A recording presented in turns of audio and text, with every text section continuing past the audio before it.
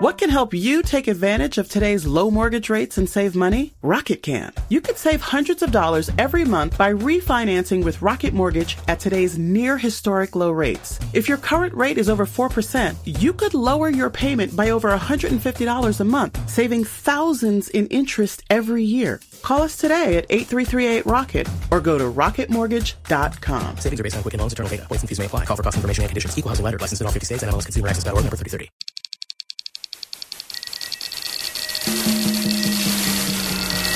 You're listening to Castrol CarCast on Podcast One.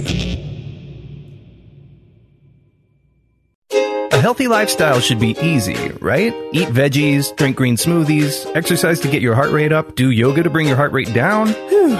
Maybe not so easy, but there is something that helps you improve everything, and you can do it all with your eyes closed. It's sleep, and Sleep Number knows what it takes to sleep your best. You'll only find Sleep Number at Sleep Number stores or by visiting sleepnumber.com/podcast1. The Sleep Number 360 smart bed lets you choose your ideal firmness, comfort, and support on each side, your Sleep Number setting. It's the perfect solution for couples. These beds are so smart, they respond to your every move and automatically adjust to keep you sleeping comfortably all night. Proven quality sleep is life-changing sleep. And now, during the lowest prices of the season sale, save $400 on a Queen Sleep Number 360 C4 smart bed, now only $12.99. You'll only find Sleep Number at Sleep Number stores or by visiting sleepnumber.com/podcast1. Again, that's sleepnumber.com/PODCASTONE. Hey guys, welcome to CarCast. We're going to have a fun show today, as we do every week. Yes, we are going to dive into some Dodge talk and some Mustang talk, and I know it seems like we do that all the time. We're going to also touch on BMW M5, and we're going to check in with Mario from Gearhead Fabrications and what they're building for Goldberg's Dodge Charger. But before we get started, a word from Geico. Though we're apart these days, we are sharing more, and Geico would just like to say thanks for that. Thanks for sharing all your cool, fun videos and all your dance moves and DIY haircuts and all the stuff you're posting up on social media. And now it's Geico's turn to share as well with a Geico Give Back. It's a 15% credit on car and motorcycle policies for current and new customers. And because Geico's committed for the long haul, the 15% credit lasts your full policy term. Visit geico.com/giveback. That's geico.com/giveback.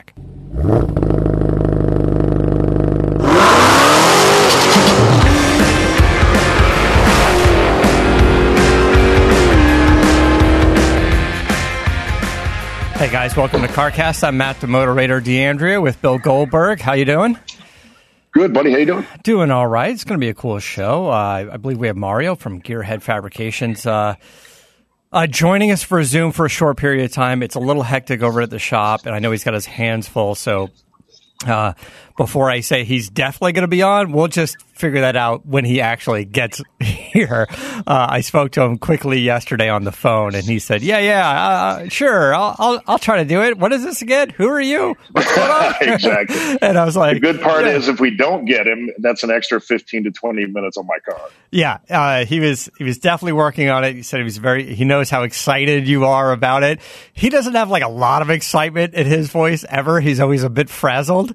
And I was like, yeah, working on Goldberg's car. He's like, yeah, we are. He had to take a minute. As I'm sitting over here like a giddy schoolgirl looking at these pictures. He's got the projects going, and I think he just maybe starts to he gets so busy with what he's doing that he even maybe starts to forget whose car is whose. This may not be the most perfect analogy, but I asked my dad, who was a OBGYN, and what it was like going to work every day. And he says it's like just drinking a cup of coffee. It's just normal hat. So yeah, it is. I could see how how many cars he's had his hands on, and just the Speed Core cars alone. I mean, that's a handful. So I mean, he's seen and done so many things. My 1,500 horsepower twin turbo Charger is just a drop in the hat to him, I guess. But to me, like I said, I'm like a giddy schoolgirl here, checking out all the photos and keeping up with the project. So, well, speaking of projects, before we bring Mario on, I swung by our friends at Galpin Auto Sports. They're working on my truck, and The rear differential looks great. I just posted some images as we're sitting here in the studio. We took out the whole rear axle housing, took the whole thing apart, welded on the new big bearing end caps on the housing, and then sent it out, got the whole thing powder coated so it should last a while and look pretty good. And, I just don't like the rusty, dirty rear end. And this was a chance to get it looking pretty good. So it's got a fresh coat of powder coat. The welds came out great. I got the big Mark Williams axles, the custom axles going in. They were custom made, so let's hope to God they fit. I think there's like a little bit of room, a little too long, a little too short. My thought is if they're too short, that's an issue. But if they're too long, we could probably shave it down a little. Put it on. Well, at least you guys didn't have to take the responsibility of doing it. You can place the blame elsewhere. Yeah, and they work with a group out here that has a jig for the housing. So when they weld the axle ends on the big bearing ends, it's all squared up. It's perfect every time, and that's kind of an issue as well. So it looks good. And then the steering, as you know, we've been developing, trying to get the steering box to work, and there's some good news. I'm laughing because I'm having a steering box issue on my truck. So, well, there you go. Oh, I feel your pain. I honestly, steering box issues, they're very common in the Dodge trucks, especially the older ones, and the Fords. And what you'll actually figure out is a lot of the Dodge trucks have a reverse rotation steering box, and I don't know why I didn't think of this, or the Galpin guys, or the guys at Flaming River when I explained what we were doing. But this is what happened: is we custom mounted the steering box. Everything worked great. We found a pitman arm to work great. But that steering box is I told you is a brand new unit from Flaming River. It's a great quality piece. Nothing rebuilt, all fresh and new, made here. And we got it mounted on, but it's for like an early Camaros, some bunch of GM vehicles. But on the GM vehicles, the steering linkage is behind the steering box. So between the front of the car and the engine, right? It's between the steering box and the engine. So the steering box, the steering shaft comes, down from the steering wheel into the steering box, and then the pitman arm would essentially point down, and toward the oil pan would be the steering linkage. On my truck, the linkage is in front of the steering box. And although it hooks up the same, this is what happens is if your linkage connects on the back side of the steering box, it works fine. If it connects on the front side of the steering box, it's essentially the opposite turning. I can see you gesturing with your hands. So the guys are like, this is going to be sweet. They lower the lift. They just go to test it. And he turns the wheel to the right, and the steering wheel, and the wheels turn left. And it goes back and forth. So what we're trying to figure out, there's basically two things we can do. One is there is an aftermarket component that is basically like a steering shaft reversal. So imagine your steering shaft coming from the steering wheel to the steering box. Whatever it is on that truck, it's about 12 inches long. And what you would do is you'd cut that shaft, and there's a gearbox that goes in line, and it reverses the gear. So as you turn to the right, it has a planetary gear or whatever on the inside, and it'll turn it to the left. That's one option. I don't necessarily like that option. It adds a whole new complexity to the steering shaft. It probably removes the collapsible section of the steering shaft. It's a little bit of a safety issue, but it is one option. Option two would be, can we take the steering box apart and the big chunky worm gear that's in there, there are reverse boxes, but not necessarily a power box or something like this, that worm gear in there. Can we find one that is in the opposite direction from another piece, or can we fabricate one? And I don't think it would be that tough to fabricate one on the lathe or the CNC machine, and it would be worth the cost for me to do it.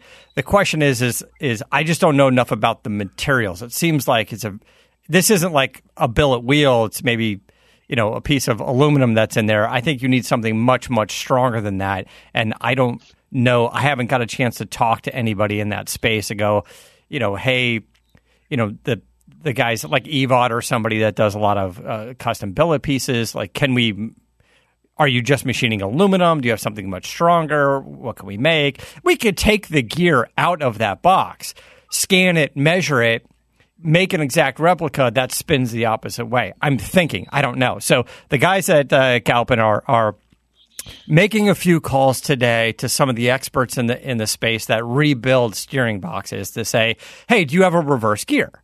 In which case, we can just take it apart or just send it out and flip it over in a day, and it's done. So it could be an easy fix. But right now, it's a little hilarious that, or I could just drive it every time I want to turn right, I got to go left, and vice versa. The whole process is a little hilarious. I mean, it's the thing that comes to mind is the word endless, or the phrase endless loop.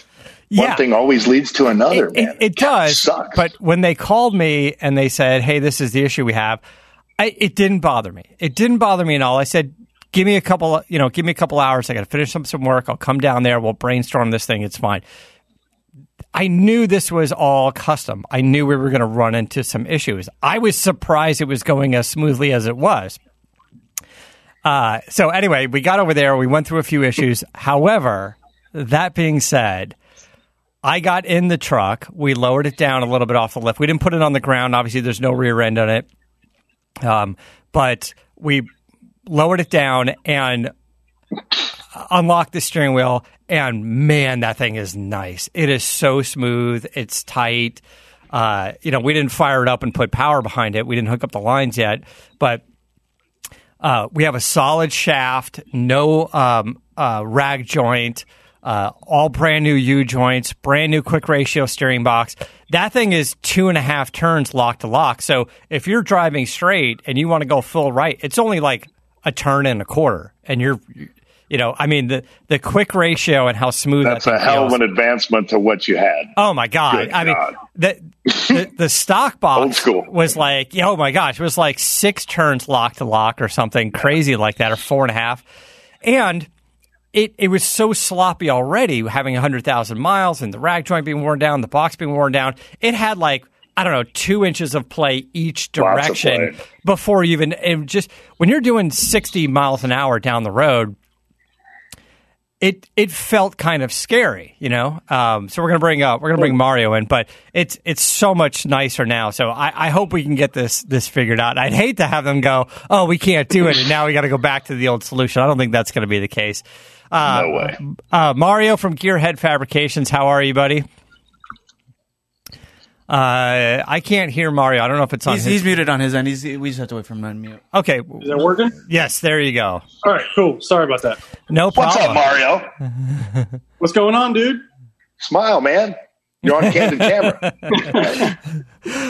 We were just talking about how busy you are over there, and I got you on the phone yesterday, and I was like, hey, is this Matt? I do the show with Goldberg. You're like, who? And I'm like, you're working on Bill's car? And you're like, I am? I'm like, yeah, it's one of the cars in there. I know you're you get so busy with the cars, I don't even know if you know whose car is who at this point. You're just build. It blurs together, that's for sure. But we're very excited about what you're doing over there for Bill's car. He's walked us through some of it, but give us a little update. Like, what are you doing to the car, and what's the status now? Obviously, we're doing a Psycho twin turbo build.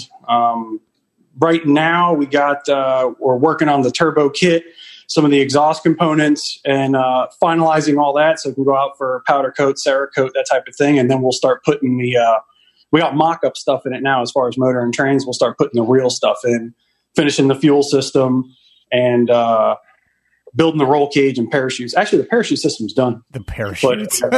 Yeah. Well, for the street, of course. The parachute. First day I pick Gage up from school, I'm going to deploy it right as I drop him off. It would be hilarious. It'd be funny to do, rolling around with the parachutes. All right, so let's back up on the car. We know it's a Dodge Charger, but forgive me, Bill, you have a handful of these things. Is this wide body or not? You're doing the wide body, the carbon fiber wide body from Speedcore on this one? It's the same iteration as the Challenger. Same thing that I did to it. It was a skinny tire car, turned it into a wide body, carbon fiber, and then we just kind of went absolutely berserk with this one. Totally different direction. But I've got one turbo car. That's all I've had my entire life. It'd be nice to be able to compare the two. And why not have a twin turbo 4-door Charger? With like 1,500 horse. That's sick, man. Why not? Now, at one point, you guys were kicking around the idea of all-wheel drive versus rear-wheel drive, and you decided on rear-wheel drive, right? Why is that? Was just the all-wheel drive is very complex, very expensive. It's just not quite there yet. Like, why pick the rear-wheel drive? Well, that's just what I chose. I mean, I saw what they did with the all-wheel drive when we went out there and they tested it. I saw. I guess the best answer is that it makes it different, right? There's only one of those that's made. I don't want an all-wheel drive iteration of it basically be a carbon copy of what they did last year. I don't want to do that. I mean, I'm already copying it enough as it is, but I'm curious to see how the car competes against, time wise against the all-wheel drive. With you driving or with Leah driving? Leah, not me. Are you kidding me? Or my wife? Yeah, someone that's calm. Someone, that won't break things. Maybe Mario will take it down the first time. Yeah, we can do that. We just had some noise at the shop, actually. You guys find out what that is, maybe? It's a squirrel. We heard a big boom. Oh, wow. We didn't hear it over here. Well, good. Well, it wasn't my car. No, not yet. Not yet. Not yet. So tell us what do you need to do to the car to prep it for the twin turbo and this kind of horsepower you're making. Now, you say 1,500. Are you running E85? Is there a 91 octane or a 93 octane tune and then an E85 tune? How are you setting it up, Mario? I guess that'll be up to Bill if he actually wants a pump gas tune, but it will be E85, especially when we start turning up the boost.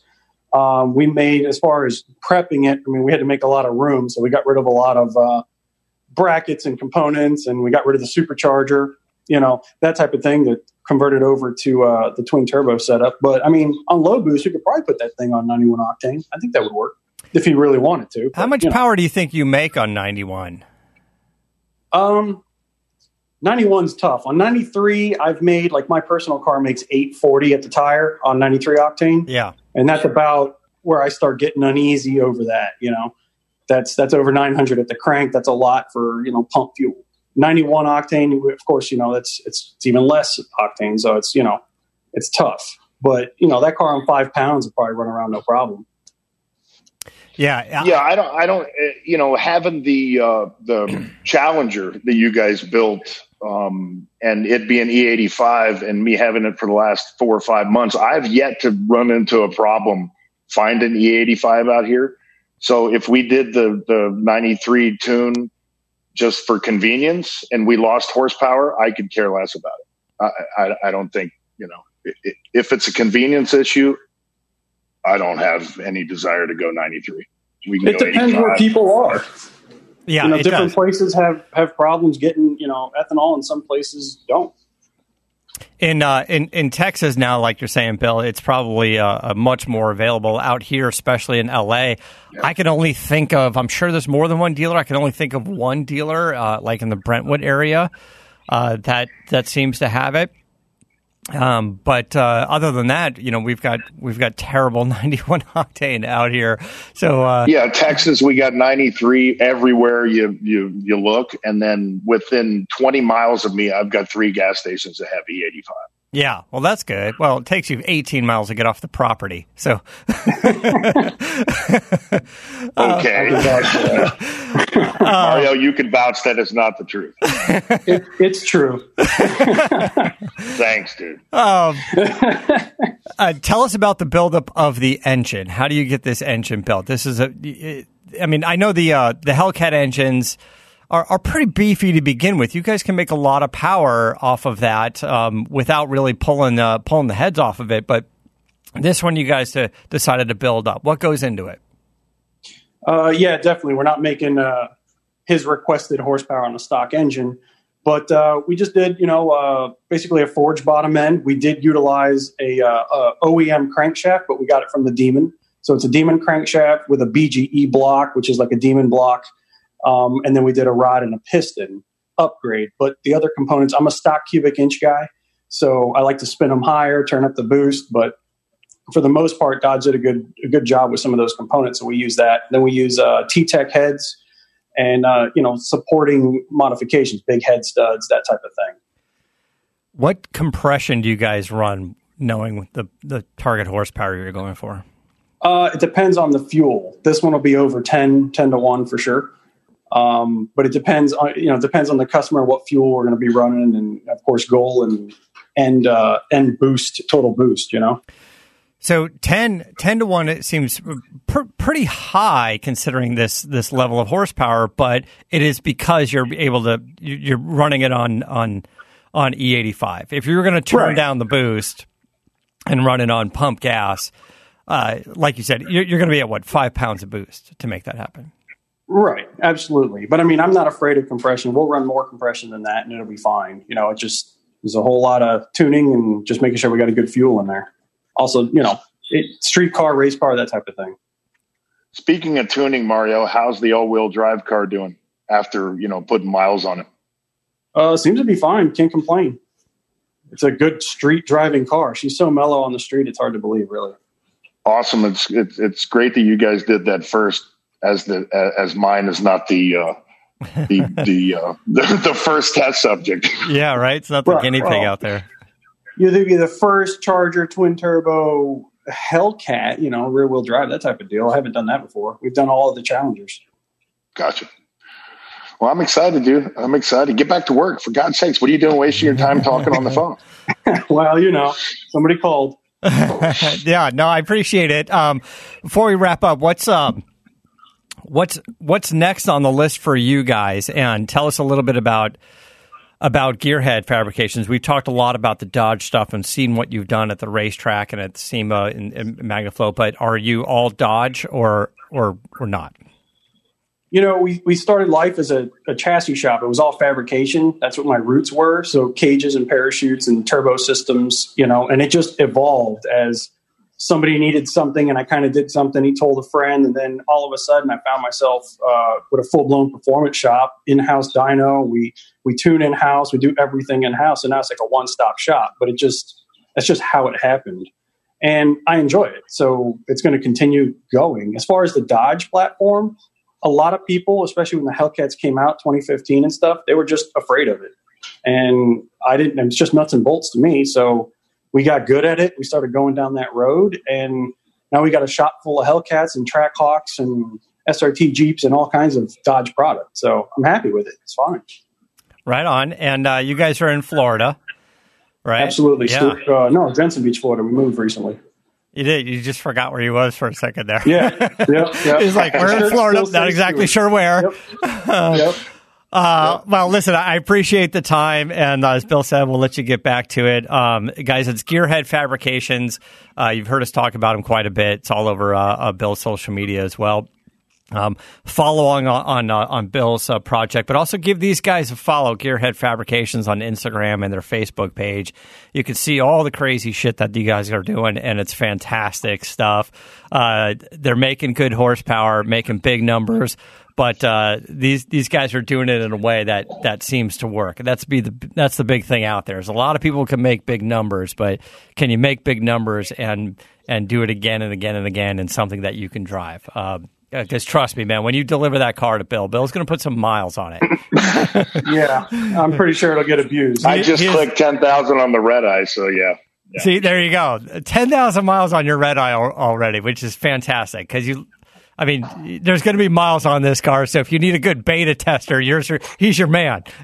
You're damn right. And I'll just put it out there, man. You know, Mario and the guys over there, the only thing that's better than the work that they pump out is the relationships that you're able to garner with these guys. They're wonderful to work with, and it's a wonderful experience. So, Mario, get your ass off there. Good work. Well, hopefully you showed them some photos and stuff so everybody can see what's going on. Oh yeah. I'm not going to over inundate people with them, but yes, I'm putting them out there. But I got to tell you, and I've said this 3 times today, I'm like a giddy schoolgirl every time you send me a new picture. I appreciate it. You guys are making one happy car guy. So get back to work again. Be See good. you guys later. Thank you for coming. Thanks, buddy. We'll check in with you again soon. Thanks. Later, guys. Thanks. He's so understated. Yeah, listen, it's good. Actually, it's probably the first break he took, so he did giggle a little bit there. So it was good. Look, those guys are doing good stuff. And like you were saying, you brought up a good point is the all-wheel drive Charger. How's that thing running since its debut at SEMA? They wanted to get it out there, and you guys took it to the track and laid down some runs with it at the drag strip and see how the thing. And that was the first time they literally pulled it right off the trailer and didn't even tune the thing really. And they were actively tuning as they were going. And so don't think for 2 seconds that I didn't bank that in the back of my mind when I wanted this car built, because there was the guinea pig already out there. Yeah, well, it looks good. It's going to be great to get that thing. How far out do you think they are? About another month or so? Well, I think altogether probably 2 months, but it's going to be really hard to contain myself for 2 to 4 months or whatever. I guess it's going to be at MagnaFlow at SEMA. I don't know what capacity SEMA is going to be held, but we got some really cool news about this car coming out. So. Yeah. You mentioned SEMA, and I got a few updates on that. And I mean, not a lot of useful information, but as you guys know, the plan for SEMA is to still happen. Booth selection happened for a lot of the companies, and registration is open for media and attendees. However, I don't know that the SEMA organization yet has issued the rules on how they're going to do things. So a lot of companies kind of still feel like it's on the fence. They're saying, hey, we're moving forward and planning the event because it takes a lot of planning for the event, but we don't have a lot of information as to how it would happen. Are they going to check temperatures of everybody at the door? And what does that do to the lines? Are they going to limit the amount of people? Are the hallways in between booths going to be bigger? Which that would actually be tough to do, because one of the reasons why so many of these companies are signing up to have a booth at SEMA is because the way it works is there's a seniority program going on. So if we talked about the airlines. There's airlines that are flying planes that are empty because they have to fulfill these routes to basically get seniority on these routes and stuff. And it's a little bit like that on the show floor over there. So if you want your good booth space next year or the next year, you kind of have to show up.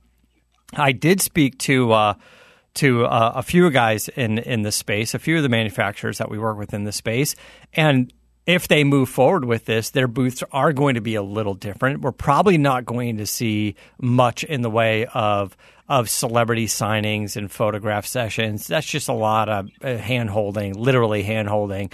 And probably less on some of the booths that have a hospitality section and bring some of the people in the booths and stuff. It's probably going to be less of that as well. Now, keep in mind, the SEMA show, although a media spectacle, is a trade show, and there is business to be done. There's a lot of international buyers that go and see the new products and sit down with the sales team and the owners of these companies and make their deals. And what is that going to do to their business? One, probably far fewer international buyers going to be there. There are lots of limitations on travel, so does it make sense to have an expensive booth at SEMA if your international buyers aren't going to be there, or 10% of them are going to be there? And they might end up limiting media. We just saw IndyCar race in Texas, and they only allowed like 8 media people there on site, but they did their press conferences like via Zoom just for the media, and like 30 or 40 media representatives were on camera, basically, like kind of what we're doing here, because they have to limit it. So I'm not sure what it's going to do to SEMA, but it potentially does allow for more cars to be shown, like you're saying, Bill. Like your car would potentially. What can give you a competitive edge in today's red-hot housing market? Rocket can. That's because Rocket Mortgage can give you a verified approval. It could help your offer stand out, because when you find the perfect home, you don't want to lose it to anybody else. Rocket Technology provides a rock-solid verification of your income, assets, and credit, giving sellers and their agents greater confidence in you. We've already helped over 1 million clients just like you reach their home financing goals this year alone. So remember this: what can help you buy the home you really want? Rocket can. Go to rocketmortgage.com or call us today at 8338-ROCKET. That's rocketmortgage.com or call 8338-ROCKET. A verified approval is based on an underwriter's analysis of your individual financial information, appraisal, and title report. Call for cost information and conditions. Equal housing lender licensed in all 50 states and MLSConsumerAccess.org, number 3030. Show up in a MagnaFlu booth or something else, because if they don't change the booth, some of them guys will. There'll probably be fewer meeting spaces and more room for either new parts or cars. So it's going to be an interesting environment for sure. I'm supporting it. If there's a SEMA show that's going to happen, I'll go. I'll follow the rules. I'll take the precautions. I'll wash my hands. I'll wear the mask. I'll do whatever they want me to do, but I'll go because I'm such a fan. Just hit the Clean Hands Solution trailer before you go in. There you go. You should bring a bunch of those things out there. You should park them up and down inside in the lobby, in the main lobby there. Your trailer's out there. I'm surprised. I hope you're making calls on that right now, by the way. I hope your team is out there doing it. Which leads me to Barrett Jackson being online now. Yeah, Barrett Jackson. That was the first call I made, was to Barrett Jackson. And now you see they're going online. So it's a new norm for everybody, man, in every space, in every walk of life. It's weird because you can't get complacent, because things could change at the drop of a hat, and SEMA could be canceled. SEMA could be going on. I mean, you have to prep for everything happening, I believe. I had a conversation with IndyCar, and let me think about, I need to be very sensitive as to what I could talk about versus what I can't talk about. Not to be a dick about it. It's just there's a lot going on, and I don't want to ruin it for anybody or whatnot. But their plan, Roger Penske's plan so far, is to move forward with an Indy 500 and to move forward with fans in the audience. But that being said, it's still kind of too far away. We're starting to find out it's too far away. Believe it or not, August 23rd is too far out. They have a race coming up in a week. They think they know what's going to happen. Then they have one in a couple of weeks, and they don't really know what's going to happen. So here's the tough part is Indy 500 is not a small event. This thing is massive. It's one of the largest spectator events in the world, right? So to coordinate all of that and make that happen, security and lines and bathrooms and blah, blah, blah, takes a huge effort. So I can tell you that they're making the investment, the money, the manpower, as if the event's going to happen. But we don't know what the numbers, coronavirus tests and whatever, what it's going to do. But they do have a good relationship with the city officials and the state and the county and everyone that's supposed to be involved with something like this. Everybody knows it's a huge event. It brings commerce in there. It's not a frivolous event by any means. It sounds like it is because it's just, you're like, oh, we're going to a car race. But think about what it does to that town, how much money is filtered in. And now more than ever, the restaurants and the coffee shops and the hotels, they all need that money. So if there's something to be done there. Well, what's strange is that, not just looking at Indy, but looking at everything, it's a fluid situation. Everything changes at every moment, but every event has to be run in accordance to that state's guidelines. And every state is different. Well, seemingly every state's different now as to masks and, distancing. And so it's fluid. It's different every location that they race at. Yeah, it is. And every relationship that they have with these city officials or county officials changes, like you said, from place to place and track to track. I think there's supposed to be an event at Bristol. I don't know if that's going to happen. There's a plan to make it happen. People are trying to get these things done and come up with ways to do it. I mean, look, we just found out recently, and Adam and I will talk about it more, I'm sure, later this week on CarCast, but we knew Monterey Car Week was canceled, and then we were told the race was going to happen, and we just got the official word the race is not going to happen. Yeah, now, what they are trying to do is make the track available sometime in August as a track day. No spectators, no, vendor booths, none of that stuff. Just like, a couple of weeks ago when I went to Willow Springs with, 30 friends, sort of a version of that. My guess is even on a large scale track day event like that, 100 cars, not 550 cars. And 550 is what the Rolex Historics get. Maybe pare it down to 100. 120 cars, and some crazy limitations. Like they were going to be like, hey, Bill, if you were going to go to the track and Wanda wanted to go and Gage wanted to go, they would say, no, only one person can go with you. And I believe like the trailers in the paddock area where you pit have to be 100 feet apart from each other. And I, tune in later this week. I think Adam has some more specifics on that, so we'll try to get into it. But he has some of what they believe the rules are going to be. So our thought is, well, we definitely want to get some seat time in the cars. We've got the different drummer 510 that Adam wants to drive. He's been clamoring for that for a while. So I don't know. Maybe it turns into a great test and tune day for us if we still want to go up there. Or maybe we bring 2 cars up there and do something. I don't really know yet, so we'll figure that out a little bit more. But it's interesting. But as far as work, restaurants are starting to open here in L.A., and it seems like we're kind of the last to get onto that with some very interesting limitations.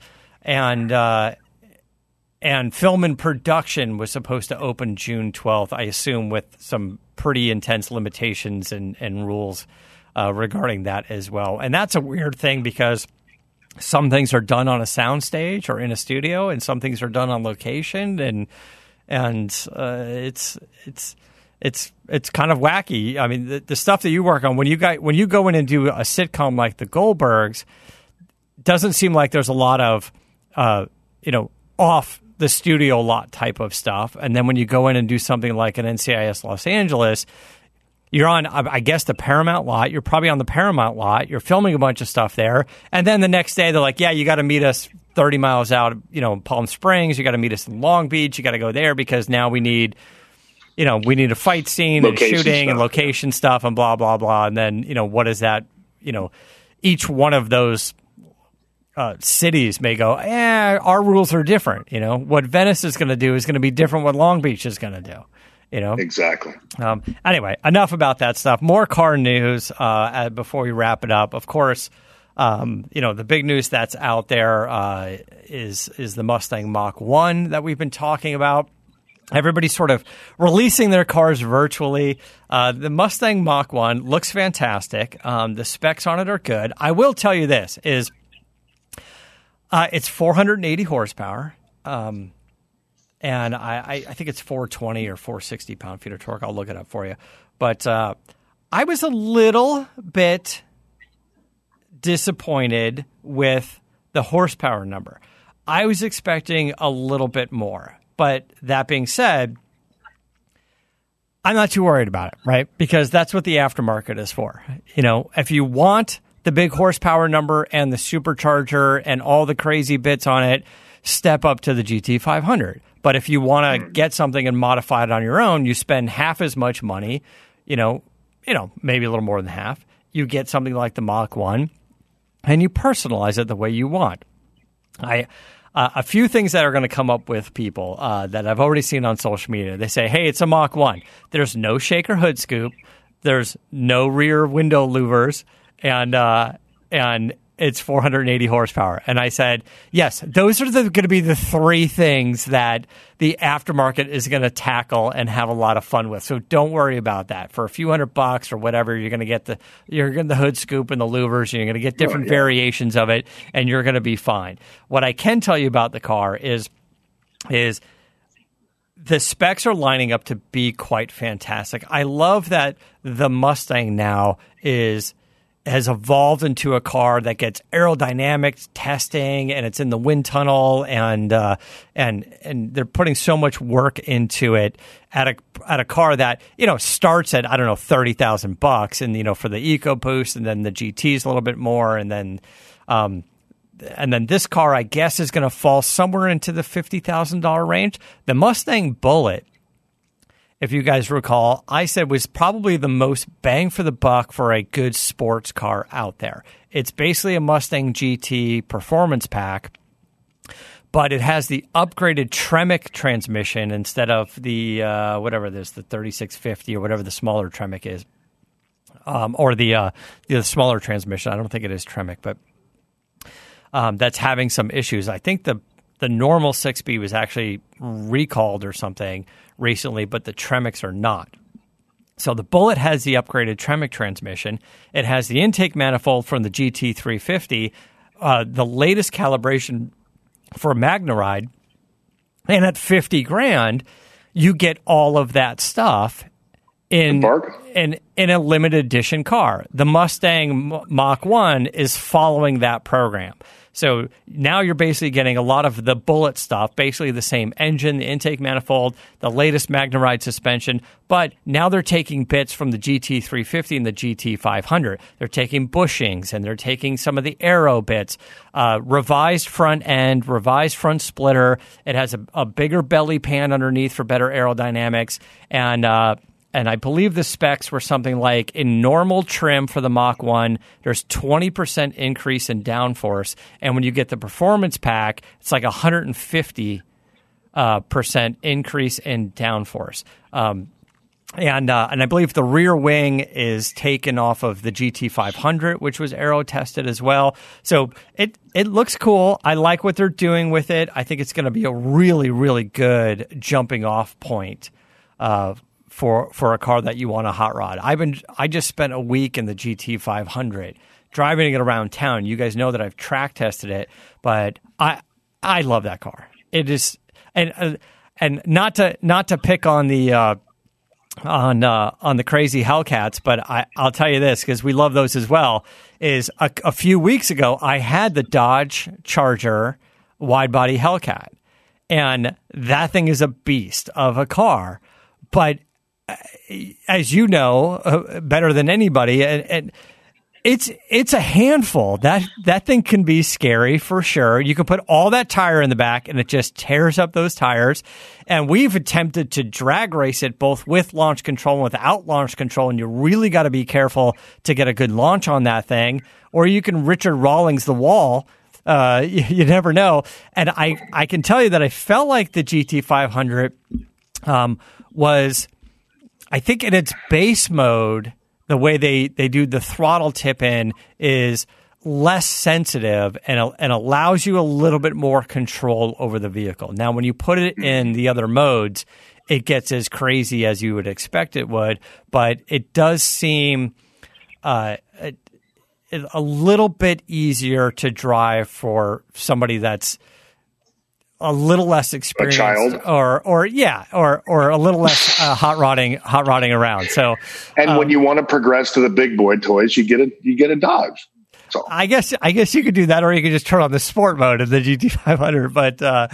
So now the Dodge does it with an extra 1,000 pounds. It's funny how you go. You'll slide the Ford. I'll slide the Dodge. As I slide the Dodge, I'll pull something off the internet that I saw yesterday or earlier today. How about the first run with the elephant and the Challenger down the track? You seen that one yet? Yeah, I did see the clip for that. Yeah, it looks fantastic. Pretty impressive. Yeah, now pretty impressive. I was already impressed when we did Springfest a while back, and they had the old Charger there, I believe, but with the Elephant engine in it. I think it was another Was it a Speed Core car? Yeah, Speed Core car. Yeah.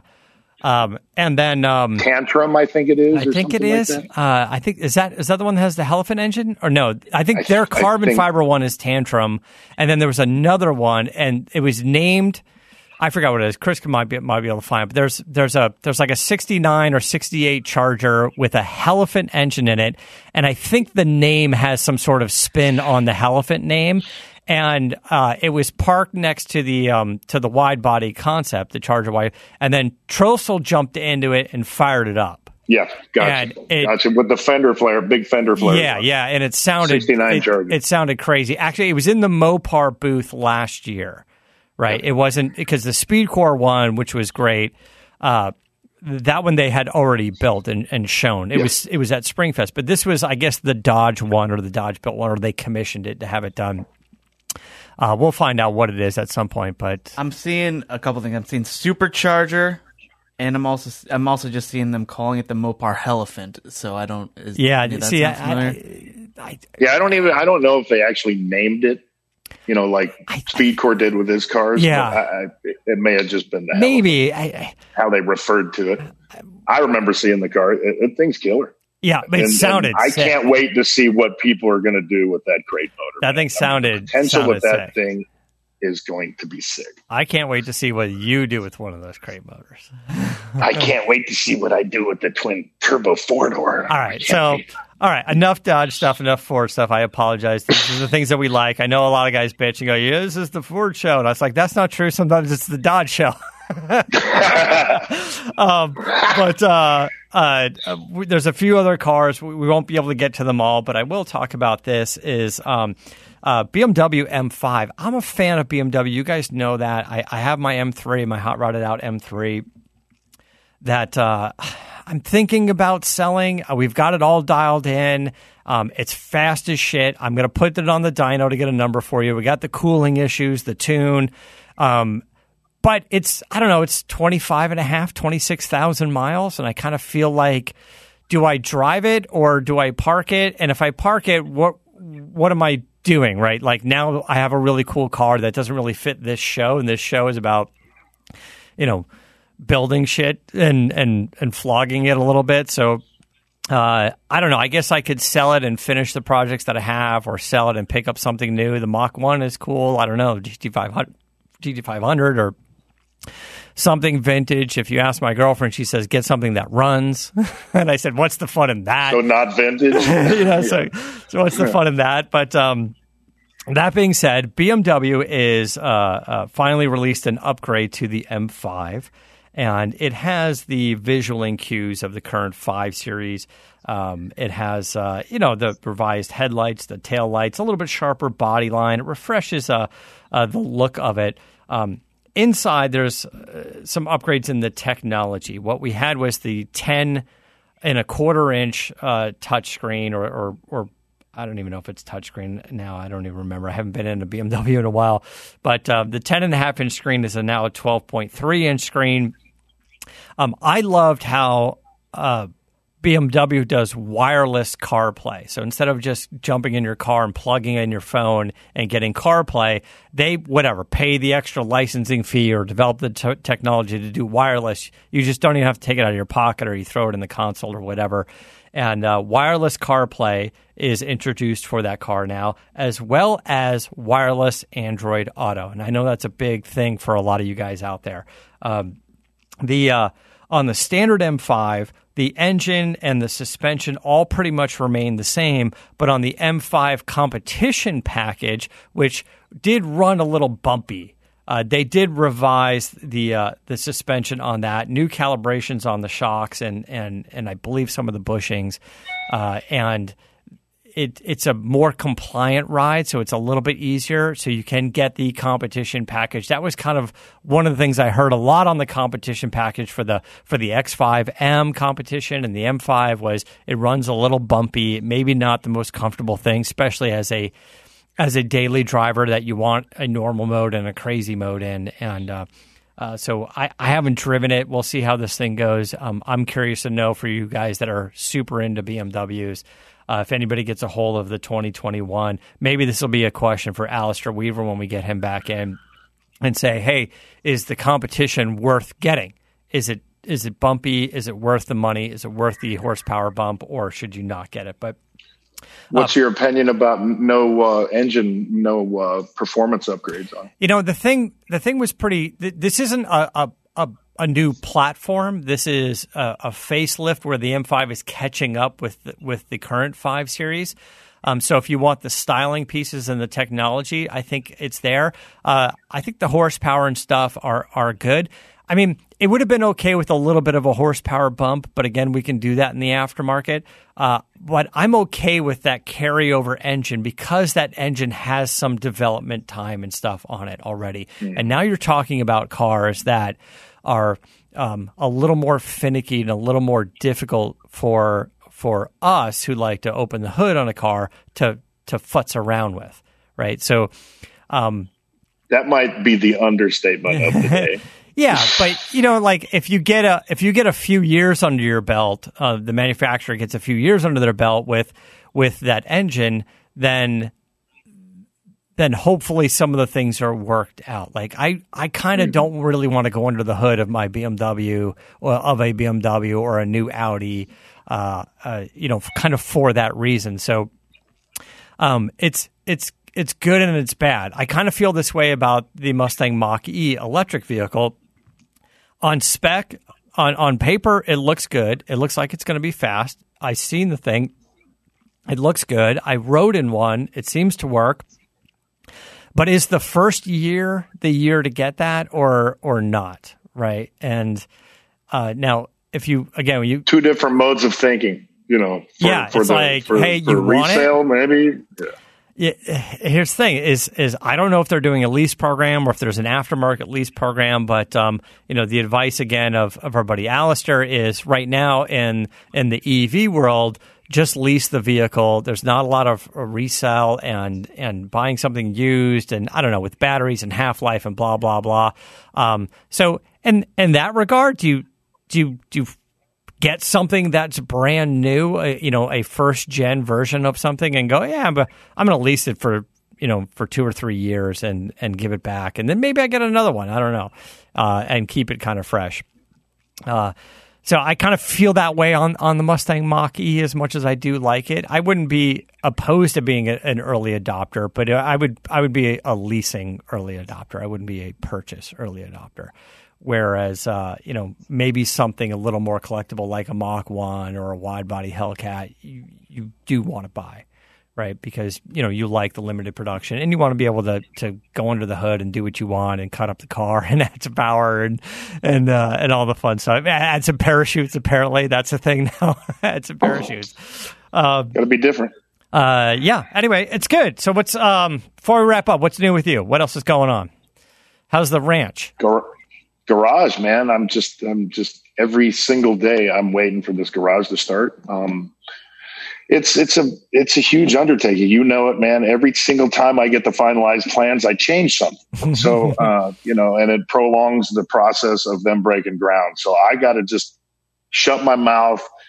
I got to be able to click yes, reply yes, and then go for it. And then just go. Get it started. But, it's just the sound studio was the issue yesterday. So we had to change the plans around and,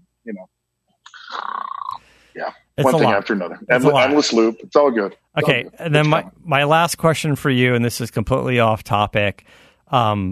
I love the fainting goats. I love the fact that Wanda got 2 fainting goats. And for those of you who have never heard this before, I forgot the actual name for them, but they are goats, and They just faint. They just drop. That's what I wanted for Father's Day, dude. I mean, really? That was my request. It wasn't a surprise. So that gives you a little look into my brain. The fact is that, we've got plenty of room out here for all different kinds of animals, and why not have them entertain you at the same time when, you're using them for whatever where you're breeding them or cleaning up the yard, whatever it is. These goats, man, they're hilarious. So why not go out at the end of the day, have a couple beers, take your family out there, relax, watch the sunset, and watch a goat faint. It's hilarious. It is absolutely hilarious. Gage came around the corner, the goat's running, and it goes through a doorway, and all of a sudden it gets stiff and lays on the ground. It's one of the funniest things I've ever seen. Why does it happen? Why does it happen? I don't know. I have no idea. But they're fine with it, right? This whole breed of goat, they all do this. I don't know what it is. It's not. It looks like they have paralysis for like 5 seconds, and then they just wake up and go about their business. It's the strangest thing I've ever seen. But I was very much intrigued by it, and you've got this much property. Why not? I mean, life's about enjoying yourself and putting a smile on your face. So I got two fainting goats. I saw the video. I think that Wanda posted, and they were playing, and one of them was like running through a door and just dropped like a sack of potatoes. And then a second later, it kind of like got up. It's like I'm good. Like just kept going. Like do they realize they're fainting? I don't know what they're doing. Dude, I got a lot more. I have more questions than you do. Do they come like as with a fainting trait, or do you have to teach them? Is it something, as they get older, they faint better? Do you have to put like a bed near them, so they don't hurt themselves? Yeah. Do you get them little goat helmets? I just think they're hilarious. I don't know, man. Put them in like one of those sumo suits. So when they land, I don't know. It's just, why not? I don't know. That's the question. Why not? It is funny. And I guess if they all do it, they're supposed to do it. I don't know what the mechanism is. Maybe no goats were hurt in the video. And no, it provides they do great entertainment. And we provide them with a wonderful home. All right, well that's enough of that. Check out Instagram for fading goats, and you'll strange but true see some posts about that as well. All right, next week some more fun stuff. We're going to reschedule the Plan B guys for or built the Humvee, because I want to get into that as well. They're still testing it, and our buddy Tyson is like, I love this thing so much. He's called me twice. He's like, this thing is so much fun. I got to get a second one. And Park, in another, he's got a place in a new state.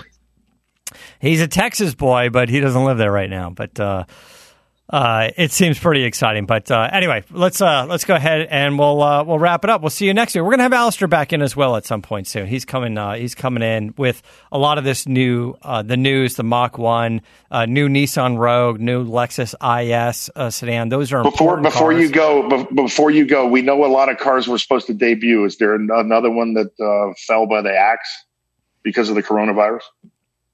That got pushed. The Lexus IS just got announced, and that was pushed previously. The Nissan Rogue, which is, another important car for that company, that was announced. Bronco's been pushed a little bit, and F-150's been pushed a little bit, but we do have dates for those. And it really just a matter of coincidence, but the Bronco announcement is on OJ's birthday.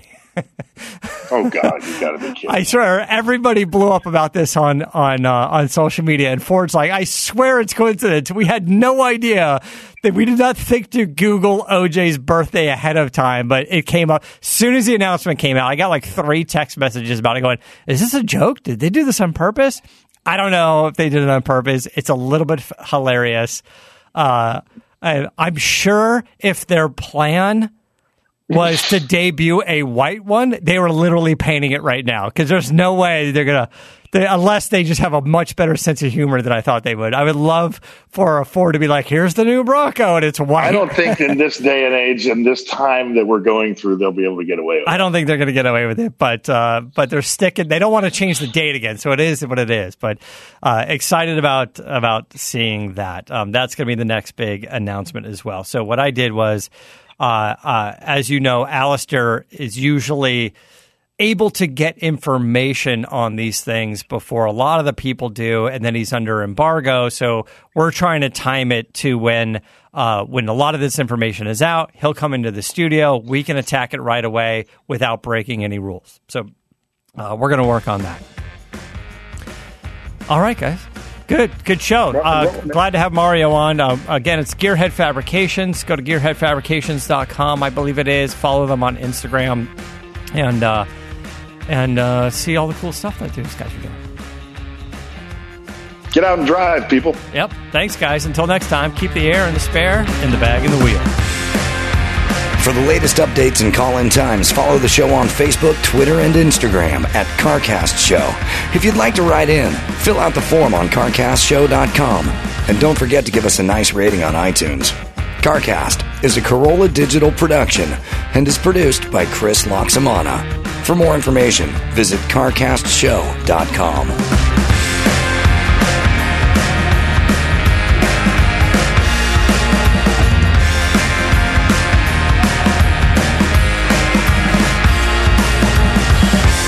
Hey guys, thanks for listening. Thanks for putting up with all my Mustang Ford talk, and we'll do something different next week. Maybe, I don't know. We'll see. But before we wrap up, another word from Geico. Though we're apart these days, we're sharing more. Geico would just like to say thanks again. Thanks for doing that. Thanks for sharing all the fun stuff. And we share our videos and pictures and fainting goats. Apparently, Geico would just like to say thanks again, and they want to give out a little reward. They want to say thanks with their Geico Give Back. It's a 15% credit on car and motorcycle policies for both current and new customers. And Geico's committed for the long haul on this one. Their 15% credit lasts your full policy term. Visit geico.com/giveback for more info. It's geico.com/giveback. What can give you a competitive edge in today's red-hot housing market? Rocket can. That's because Rocket Mortgage can give you a verified approval. It could help your offer stand out. Rocket Technology provides a rock-solid verification of your income, assets, and credit, giving sellers greater confidence in you. Go to rocketmortgage.com or call us today at 8338-ROCKET. A verified approval is based on an underwriter's analysis of your individual financial information, appraisal, and title report. Call for cost information and conditions. Equal housing lender licensed in all 50 states and MLS Consumer Access.org number 3030.